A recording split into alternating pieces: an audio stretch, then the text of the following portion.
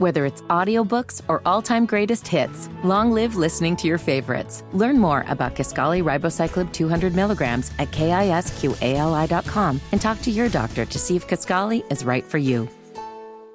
Chip Patterson, CBSSports.com. He's back with us on the Bodyworks Plus guest hotline. Chip Patterson, how you been, man? What were y'all fighting about? Well, I tend to agree with, did you see Scott Van Pelt's one big thing 2 nights ago about the net rankings? Oh, we lose Chip? Can you hear me? I got you. Did you see Scott Van Pelt's one big thing about the net rankings 2 nights ago? I did see his one big thing, yeah. Okay, so, Luke and I played it for him. I wanted his reaction. He starts talking about how, well, the Big 12's not really gaming anything, and, a few things. Well, the math is the math, and I disagree. I'm more on the Steve Forbes side of things.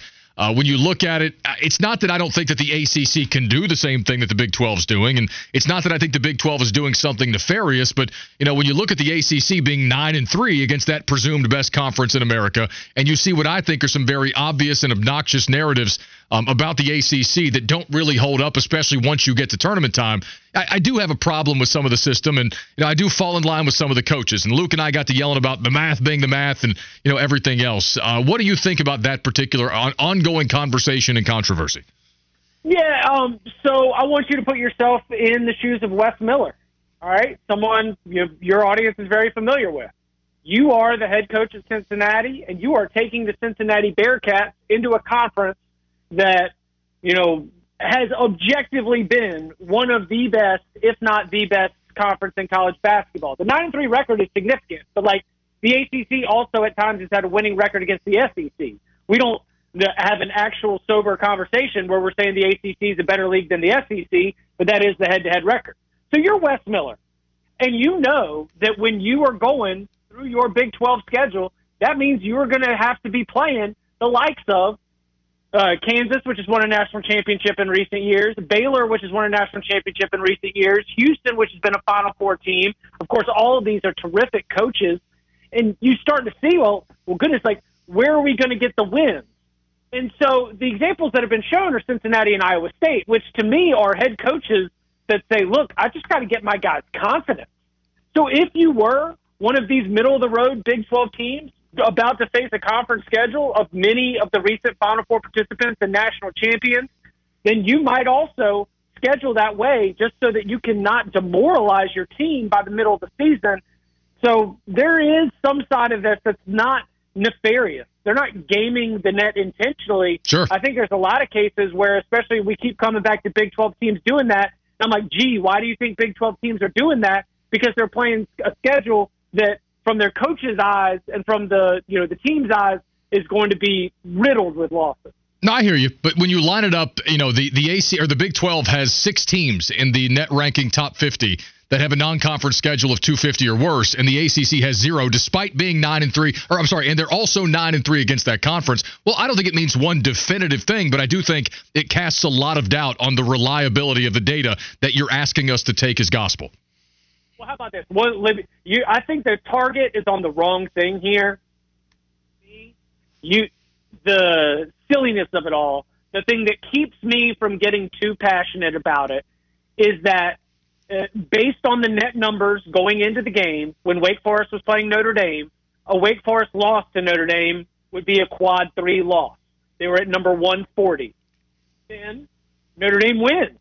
They exceed the model's expectations. And by exceeding the model's expectations, the net and ranking improves. Voila, Wake. By losing, you have now given yourself another quad 2 loss. The arbitrary cutoff lines and the significance that we put on results that can flirt back and forth night to night, that is silly to me. I think you should look at all of the data at the team sheet and be able to make some decisions on how these teams stack up against each other. I think too much obsession over the individual records in all the different quads is very silly because of how arbitrary it is, how fluid it is, and things like Wake Forest helping itself by losing to Notre Dame. Well, again, Chip, I think you're a smart guy. I really do. I guess when you're asking me, when it comes to metrics and the kind of equations and algorithms that go into this stuff, just to trust that the folks that set it up know exactly what they're doing. And when the output doesn't really jive, well, you get the point. I don't want to belabor it. I want to move on to a couple of different things here. Chip, the UNC Board of Governors, System Board of Governors, voted yesterday to give the system president and itself final authority over a school's ability to change athletic conferences. There was the Andrew Carter report from a couple of days ago that Carolina's been telling the SEC and the Big Ten that they're a package deal with NC State in any potential realignment. What do you make of this? How expected is this? And how do you think this changes what could happen moving forward? On the Board of Governors side of this, I think that this is, whatever happens is going to be landmark, and anyone with a leadership position anywhere tied to this is going to exert every bit of leverage and influence that they have, because in terms of college sports in the state of North Carolina, the upcoming wave of conference realignment, if it does involve North Carolina and or NC State, leaving the ACC, founding members, always very much a part of that league's history intimately, it is a landmark decision. So, not surprised at all that everyone with any bit of power, university system, board of governors, legislature, you name anyone with any kind of political power that would be anywhere tied to this, they're going to make sure that they exert as much leverage as possible. I think the package deal thing is very interesting. I remain of the mindset that North Carolina is one of the most coveted of the ACC programs when it comes to the SEC and the Big Ten. And it has long been my thought that North Carolina probably is not going to be the first team to break through the wall and leave the conference. But we'll see what happens with Florida State and the ACC, because getting this done now, I don't think is I don't think the timing, go ahead and rushing to get everything lined up so you've got the process once invitations are extended. I think you can sort of see the end game being put together at all levels of power. I'm with you. Hey, real quick before I let you go, there's been a lot of Drake May chatter this week. Guys like Merrill Hodge and Kurt Benkert and one or two others going after him from an evaluation standpoint in the draft. But I still get the sense that the majority loves Drake as a prospect going into the NFL. What are your thoughts? This is every single scouting card has positives and negatives. And when you get tired of looking for negatives, you're nitpicking.